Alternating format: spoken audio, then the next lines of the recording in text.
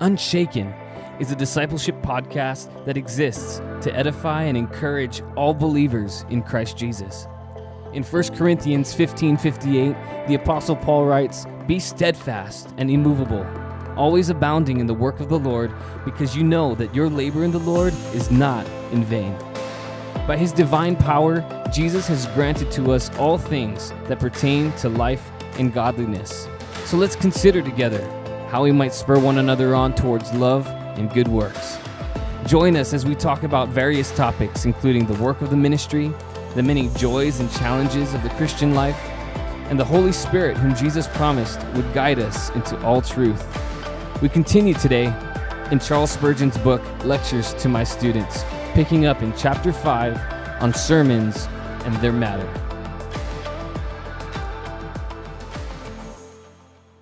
Our great master theme is the good news from heaven, the tidings of mercy through the atoning death of Jesus, mercy to the chief of sinners upon their believing in Jesus. We must throw all our strength of judgment, memory, imagination, and eloquence into the delivery of the gospel and not give to the preaching of the cross our random thoughts while wayside topics engross our deeper meditations. Yeah, that's powerful, man. That's powerful. Wow. I mean, I remember, who did I hear said that every message, it might have been Pastor Greg Laurie, every message you share, somewhere in that message, you should be talking about the cross. Because it's all about salvation. Yep. You know what I mean? And not to mention, not specifically the word cross, but something that's in reference to the cross. Yeah. Then you do the topic of your study a great injustice. Because when it gets down right to it, the idea is God to speak to hearts that are out there that may not know him to come to know the knowledge of the truth. And it's only through the preaching of the cross that happens. You know what I'm saying? Yeah, this is the climax of the biblical narrative. Yep. Without the good news, yeah, these are just stories, right? That's all it is. Yeah. I mean, then what are we doing? Yeah. You know, why are we doing what we're doing? We wouldn't know. Yeah. I know. It was good. Yeah. And he says not to give to the preaching of the cross are random thoughts. Random thoughts. I pray that anytime I get into the pulpit, it's not random thoughts of, what I think or how it makes me feel, because, that's all irrelevant when it comes to the preaching of God's word and his truth and the essentials, the gospel, the good news. There's so much more important things to talk about than the randomness that comes to mind, and that's where sermon prepping and being in constant prayer throughout the week leading up to Sunday or whenever service is. That's where huge. That's where you're going to get away from the random thoughts. Because to me, when you have random thoughts on any subject or doctrine or theology, you're going to be mentioned from the pulpit. To me, that means you haven't put in the time. You haven't put in time of prayer preparation, reading preparation, meditation on your text, and then at that point, now you begin to sermonize and put everything together. That's where you get away from the random thoughts, because now it's not you in the pulpit, but it's God working through you. And when God works through you through the power of the Holy Spirit, I don't see how under God's green earth you can have random thoughts at that point. Yeah, you can have, to me, inspirational thoughts that will come because you've spent so much quality and quantity time in preparation. Now your mind is open to the diversity of however God will take you in another direction in continuity with your study, but to minister stuff that maybe you've never even prepared. It's there. Those aren't random thoughts. No. Those are godly thoughts. Yeah, spirit-filled thoughts. Coming, exactly. Yeah. So for me, it's like, it's impossible to have random thoughts if you put in the time. Random thoughts come is because you haven't prepared well enough. So now you're randomly trying to fill the time to get through your sermon. To me, that's a travesty when you do that. Yeah. It is. It's a real travesty. The next sentence over, he says, "Brethren, first and above all things, keep to plain evangelical doctrines. Whatever else you do or do not preach, be sure incessantly to bring forth the soul-saving truth of Christ and him crucified." Yep. And what do I think of? I think of 1 Corinthians 2:2, where Paul writes, "For I determined not to know anything among you except Jesus Christ and him crucified." Like that's it. That's a lie. You think about our life. we do what we do is because we are told, to crucify the old man. Without that, then we and even in that commandment, we still battle with the old flesh every day, So we understand the importance of getting this old man to die so that Christ can live through us more freely and more visibly. And yet it's a battle. We know it's a battle. But I think, like you said, going through this book and going through what we're in this chapter particularly, getting to the fundamentals of God's word, it helps us to keep that old man buried, to have more Christ alive in us. Because the more we get God's word in us, living through us, then it's not as much of a challenge every day to wake up and have more of your flesh be predominant within your life rather than the spirit. That's why I think devotions are important. Absolutely. Spending time in the word and prayer is important. Doing what we're doing right here. Iron sharpens iron, and that's important. And I think that's one of the elements missing in the church today is that you don't have people taking the time to sharpen each other. I mean, I have, like I said, my good friend Rick, we call each other almost every morning. Wow. Whether to pray or he'll call me sometimes, say, hey man, what are you going to be doing in your office later on today?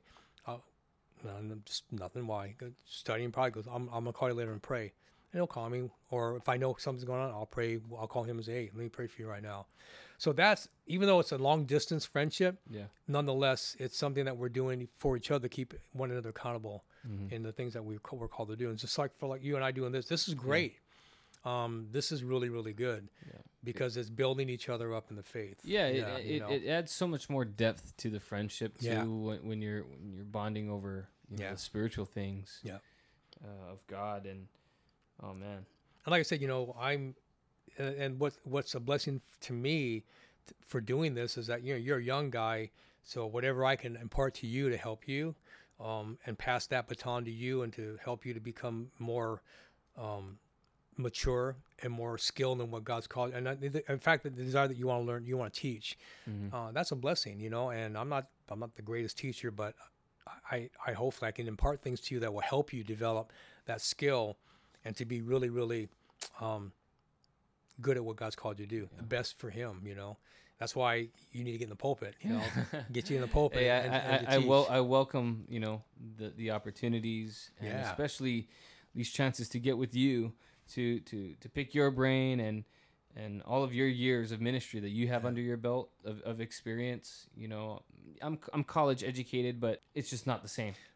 It's just not the same. I'm from the other side of the fence. I have no seminary training other than the fact that I went to my home church's pastoral school.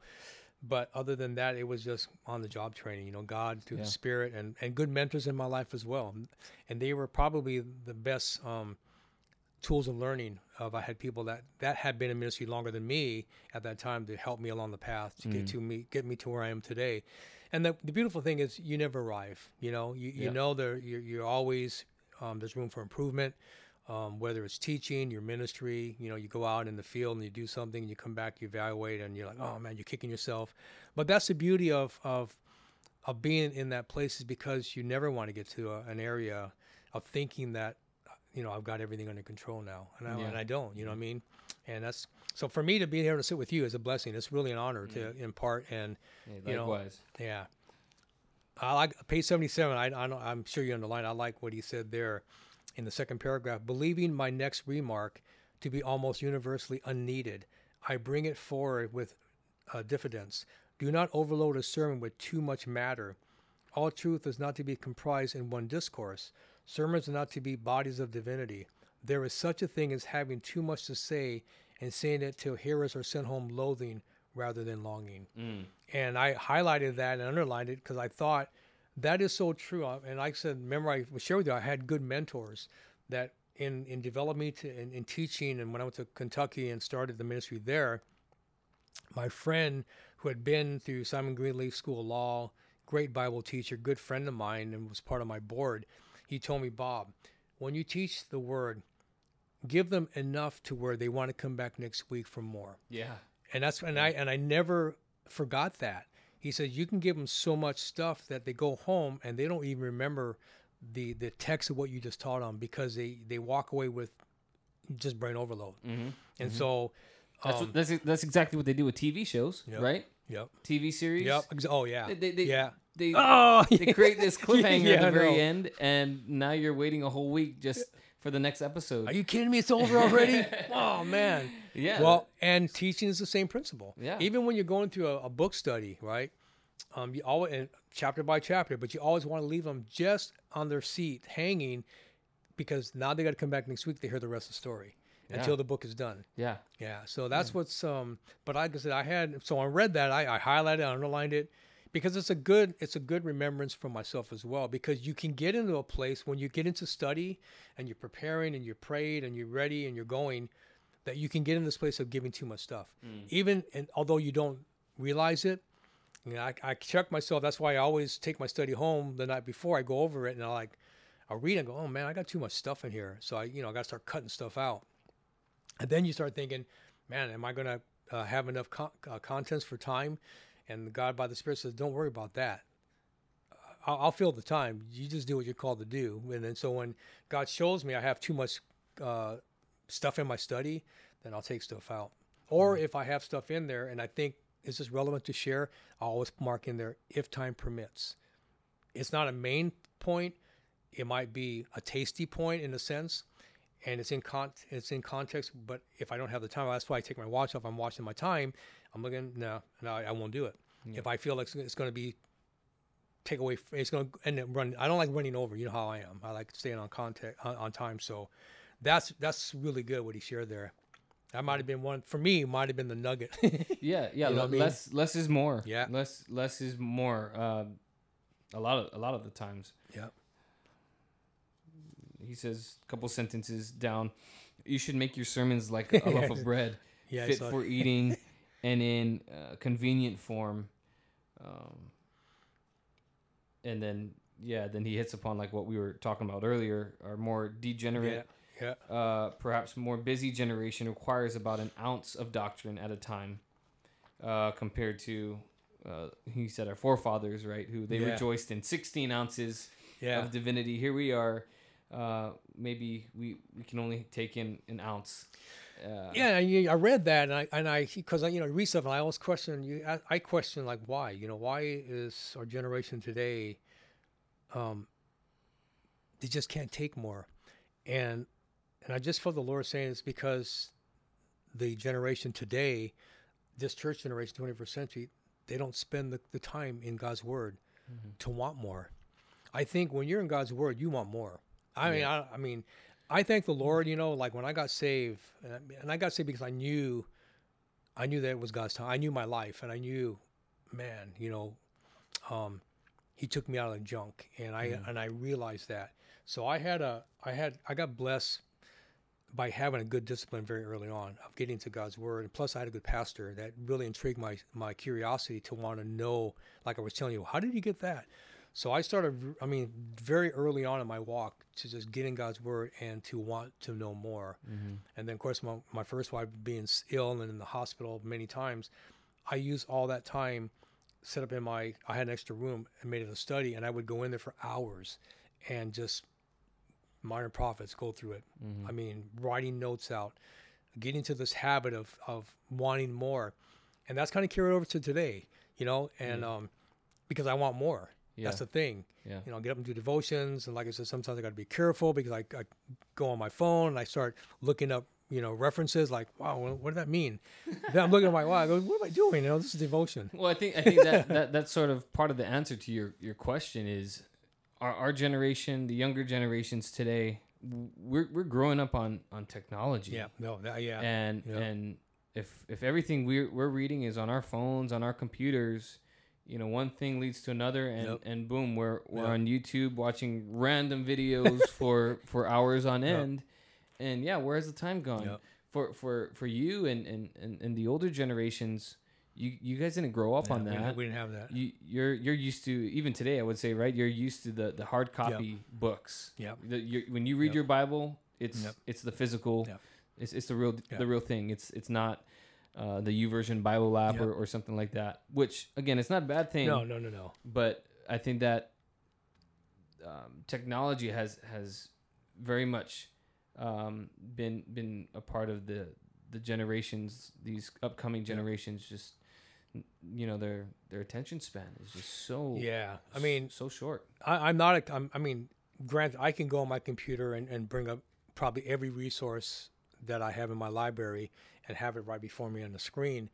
But I'm a reader. I've always been a reader from a kid, and it just seems like when I read in a book and can read the same thing on a computer screen, I don't get the same sense out of it. Because when I read in the book, my mind just goes out, vertically, and it helps me to really begin to see other things from that particular whatever I'm looking at in preparation, let's say for a study or Discipleship Harbor.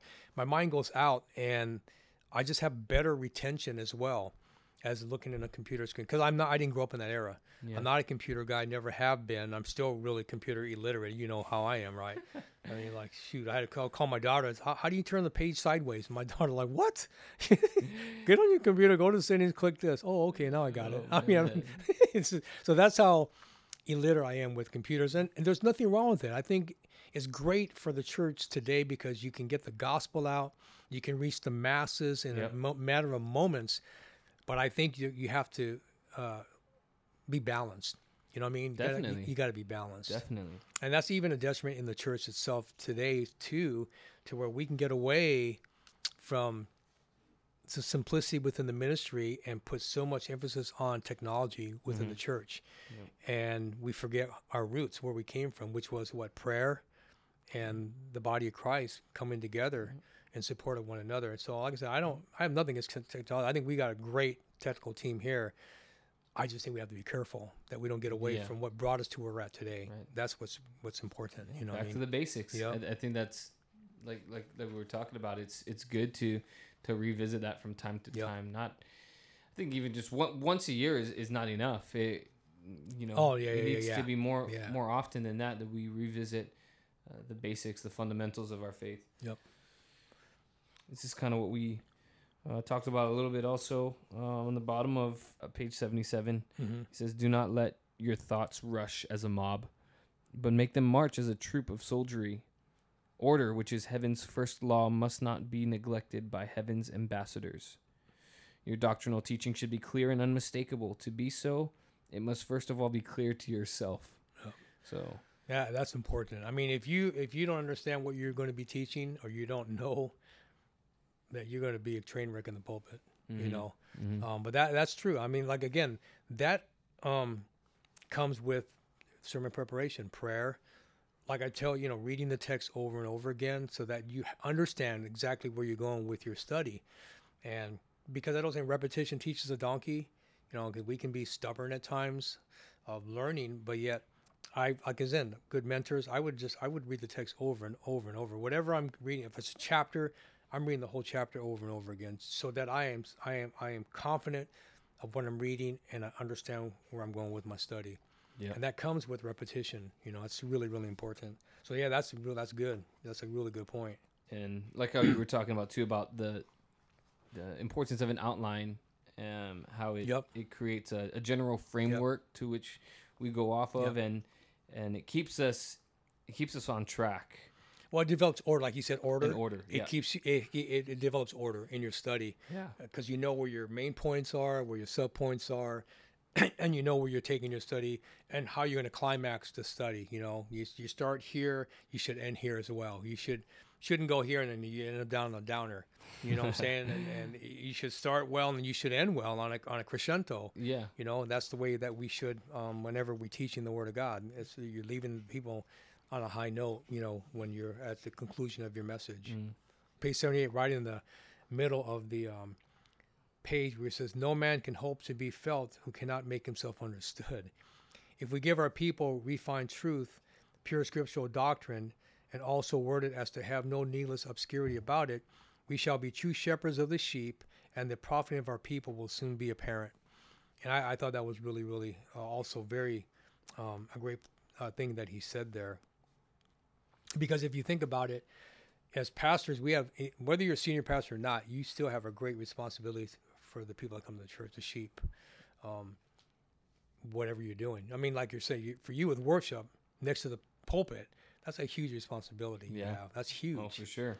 You're leading God's people if you think about it, into the very presence of the Lord, into the Holy of Holies.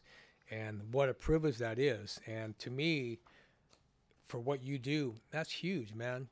And why don't you take the congregation, and you don't know what state they're coming in to the church, what happened that morning, what happened through the week, what happened to the day before, what was going on in their relationship with their spouse, what their job. And now they come. And so I'm sure some people come to church, they're broken. Yeah. And so Pastor John Akana, as God leads, now you want to take them right into the presence of God for healing, for renewal, for encouragement, for strength, whatever it might be, right into that place, that throne of grace. Yeah. And that's huge. Mm-hmm. That's a big thing. So yeah, I mean, I think, how important it is to recognize God's people. They mean a lot to God, and they should mean a lot to us. I mean, we can be ourselves and we can interact with them and have fun, but at the end of the day, and in our time of ministry, did we do what we were supposed to do when it came to ministering to God's people? Yeah. Like I said, I don't envy your position, dude. I don't. I work in music in the secular end, which is quite different. You're still pleasing the masses, but in a different way. Right. Yours now is to bring the masses to glorify God. There's a spiritual element. Exactly. And man, it's exhausting. It requires a lot from us. Yeah. And man, you have a responsibility. You have a whole team. Right. And they got to be volunteers. Yeah, you have a whole team. But just the idea too that lately that God has been showing me is how worship is warfare. When we worship, we are literally going to war, and that's what it's been feeling like for me for these last couple of weeks, especially with COVID and everything going on, and it's a privilege, but yeah, it's a special, unique calling that isn't for everybody. Oh yeah, definitely. You're right. Yeah. Yeah, this is really good stuff. There was so much in this chapter, man. It's just really, really good.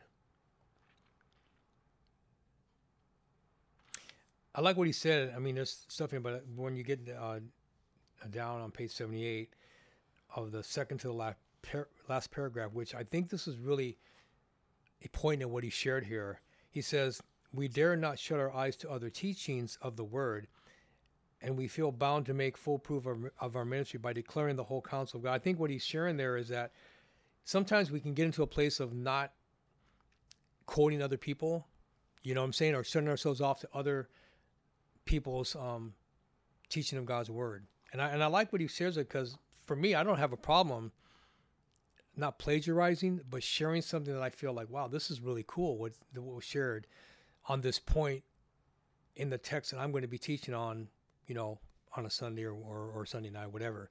And I like that. I like what he said there. Because all that these good men hold of grace and sovereignty, we maintain as firmly and boldly as they, but we dare not shut our eyes to other teachings. I like what he said there. I think we should glean, because that diversifies, ourselves as ministers of the gospel. You know what I'm saying? So I like what he said there. I thought it was really good. It's a humble posture too, showing right that we don't have it all figured out. That there's men that have come before us. There's godly men that are with us today that have some wonderful insights. And that's why you have commentaries. Yeah.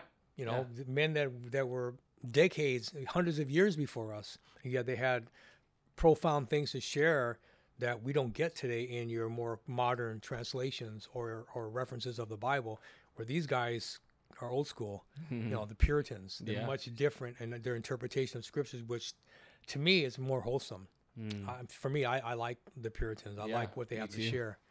Yeah, there used to be this one website, you can't get it anymore, it was called Fire and Ice, and it's not on it, but they had thousands and thousands of quotes of the old Puritans on every subject, every topic you can think of. And I went to read, because I used to go to it and read stuff. It's not on there anymore. I don't know why. It's a bummer. It's good stuff. Yeah, Puritan writings is... Yeah. It's pure. yeah, exactly. That's why they call it that, yeah. Let your... this is about bottom of 78, that last paragraph. Yeah. Let your teachings grow and advance. Let them deepen within your experience and rise with your soul progress. Yeah, that's good. a couple of sentences down after that. Let our depth and insight continually increase, and where there is spiritual advance, it will be so. Yep. So, I mean, you've again, you're older than me. You've been in the ministry much longer, so I'm sure you can speak into this idea of personal growth spiritually and how that has impacted your teaching. Yeah, I mean, when you prepare a study, I mean, I think sometimes what we need not to forget is the implications of how that study is going to minister to you first. It should always be personal first, not that you're out there telling your life story through the study, but when you teach in a study and you're preparing, the prayer should be, Lord, how's this to me? How's this to my life? And God shows you when you're open with God. He'll show you certain things that this study is going to impact you, or the study, certain parts of that study has to do with your own personal life. Then what happens when you teach from the pulpit, it becomes much more personal. You know what I mean? You have much more relatability with the congregation because God spoke to you about it already. Not maybe everything, but certain points you have in there or subpoints is a reflection of something that God dealt with you, or something you went through, or something even you might be going through at that particular moment, but you're not thinking about that because you're so focused on getting your study prepared for the congregation. When that happens, then there's much more depth to your teaching, but not only that, there's much more personal growth because now you're experiencing what you're supposed to do, and the scriptures come alive. That's basically what it's supposed to be. It's supposed to be alive to you. I mean, and the danger in teaching is you can become very academic. And there's a place for that, but to the congregation, for me, I think they want practicality and they want personality. And they can sense that when you teach the genuineness of that coming from you, that, hey, this guy went through this. Even though you don't have to share it, but it's the way you're expressing it. They can sense that this is something that God spoke to him about. And I think that's what's important and how we grow in our relationship with Christ, is that we should never get to a place where we feel like we can't grow. I think that's dangerous when you think that there's no growth for you anymore. I'm not saying that happens, but it's a mentality. But it can, you can get there where you don't feel like, that's it. I've heard that before, and that's dangerous. I've heard people say, or they go, oh, he's teaching the same thing, or I've already heard this study. And so, are we really, you're going to shut down because you heard this before? I go, that's to me blasphemous when you do that. Yeah. You know what I mean? Yeah. I mean, I've sat under Daryl for 17 years, and I've heard a lot of the stuff that he's shared before, but that doesn't mean I turn my ears off to him. He's my pastor. Yeah. Part of showing support is to him is when the congregation senses that you're standing behind your pastor no matter what. And that's important. And that's the growth as well as too, because God's word never gets old. You know what I mean? It's always fresh in you, like you were saying, all the time. Yeah, it's timeless. Yep.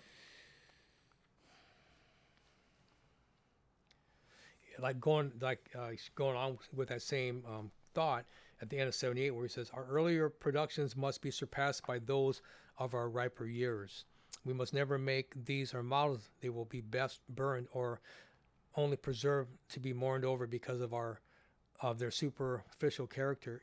We're ill indeed if we knew no more after being many years in Christ's school.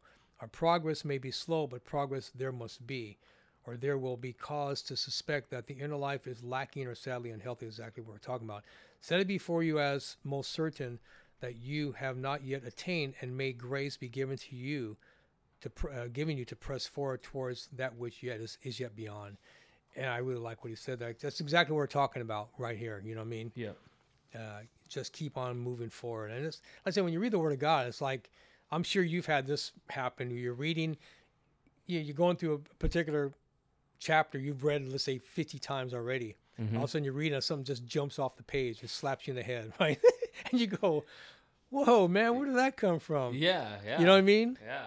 And then, I mean, it's a shot at my pride too. I think there's times where it's like, man, I should have seen this. How come I didn't see this before? Yeah. Or it's just, a totally different posture of, wow, God, you're still speaking, and you're using this passage that I'm I know like the back of my hand. Yep.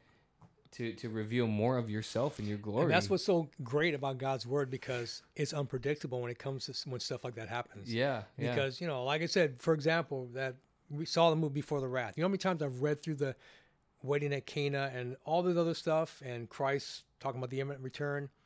But then when they showed that, I'm like, dang, I read this thing so many times, but I never saw it. Never made the parallels, which now at that point, the next day, I Googled it, because I was so intrigued by the parallels between a Galilean wedding, the customs and culture, to Christ talking about the rapture of the church.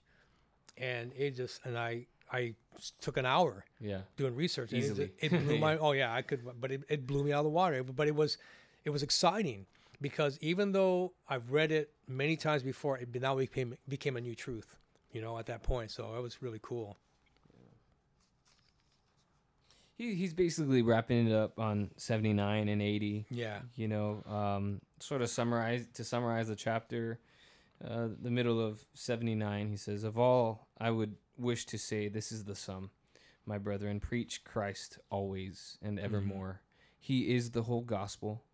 His person, offices, and work must be our one great, all-comprehending theme.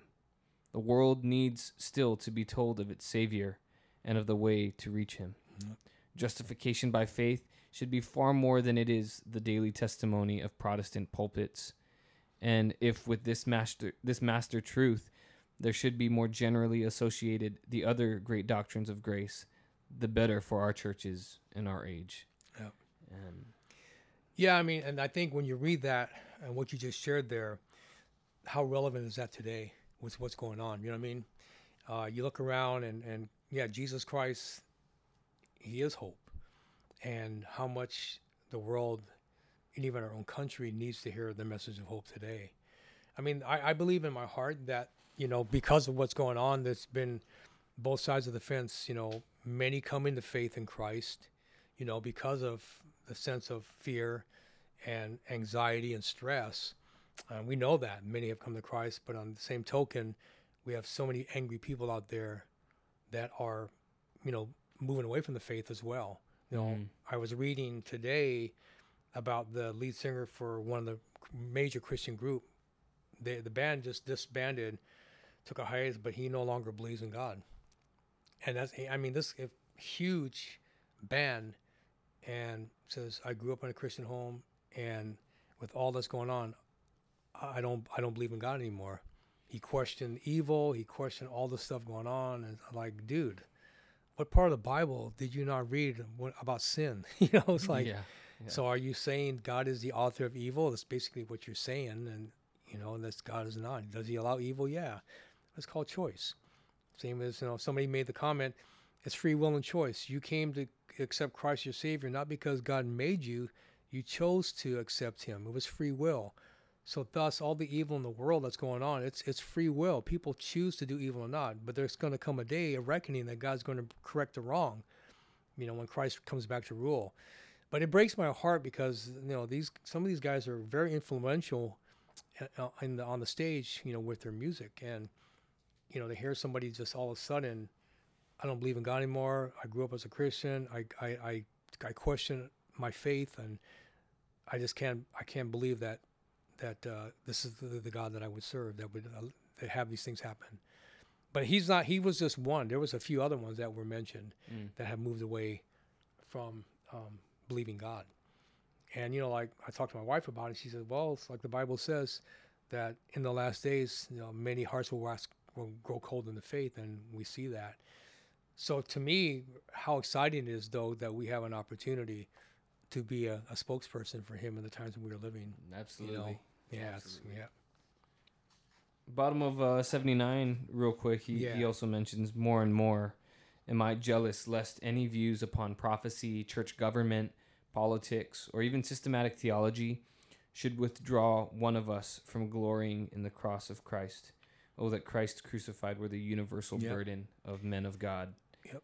And, these other topics, prophecy, politics, theology, they can all be very good things. And we can have meaningful discussions about these things. But man, the cross of Christ, that has got to be the central focal point of it all. And I think Satan almost uses these other things to distract and to get our minds off of the cross. Especially today. You know, you hear a lot about what's going on today that is really a non-essential. And he's doing a good job of bringing those non-essentials to become essential, even in the pulpit. Mm-hmm. And people hear about it all the time. They don't need to hear it, whether from us. I mean, I think there's a place to exhort, but not make it a sermon. You know what I mean? Yeah. I mean, to exhort and to keep people informed. Nonetheless, if anybody's watching the news or whatever, they know what's going on. Mm-hmm. So what do we combat that with? Like you said, preach the cross of Christ. That's hope. That's healing. Amen. That's what takes away fear. I mean, the Bible says, God has not given us a spirit of fear, power, love, and sound mind. The gospel is what brings that to the forefront. In light of what we're going through, all the stuff we're going through, that's a great distraction today. And I think he's using that, Satan's using it in the church to cause people to look away from what's really important to the secondary issues that mean nothing when it comes to our faith and our relationship with God. Yeah. And we have to just be careful.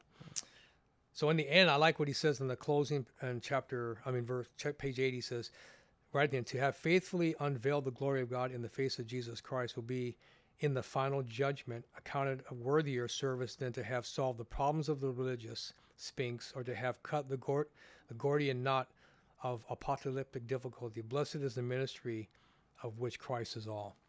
And, it's like in a nutshell, man, that's it. What we do. You doing worship, it's all about Christ. Me doing counseling or mission trips or teaching, it's all about Christ. Right. My family, it's all about Christ. Has to be. It's like Joshua said, as for my house, we're going to serve the Lord. Who? For Jesus Christ. Mm-hmm. From the time he brought me into the faith until he takes me home, it's all about Christ. Anything less than that or short of that, is just not worthwhile. No, it's not. Yeah, it's good. Yeah. Why don't you go ahead and let's pray. Pray for us. Okay, let's pray. Father, we thank you for this just incredible discussion and a humbling discussion on sermon, on our, what matters most. And we know, as Spurgeon brought it out, what matters most is the cross of Jesus Christ. And in light of what we're facing today, Lord, especially in the church, that we get so distracted by non-essentials, and yet the body of believers, there are many people are hurting today, living in fear and anxiety, stress. A lot of people have lost jobs, their livelihood, lost lives as well, loved ones. But we know with Christ there's always hope. So, Father, we thank you as John and I are going through this book, just sharpening each other and growing closer as brothers in Christ, as co-laborers in the work that you have called us to do. And what a blessing, Lord. And so, God, may you continue to work in and through us, Father, as we go through this book. May we grow stronger and yet more humble in the service that we do for you each and every day. And we count it a privilege, Father, whether it's, John doing worship, leading your people into your very presence. What a blessed calling you a place on his life, but yet it's a challenging call. And for me, being in ministry as a pastor for many years, I thank you so much, Lord, that you would choose to use individuals like us. We're nobody, but yet you have made us a somebody so that we can preach the gospel to nobodies that are out there, that they can be a somebody as well. So, Lord, thank you so much for choosing this text for us to go through. We are excited, we're learning, we're growing, and we give you all the glory for the opportunity to be able to do this. We love you, and we thank you in Jesus' name. Amen. Amen.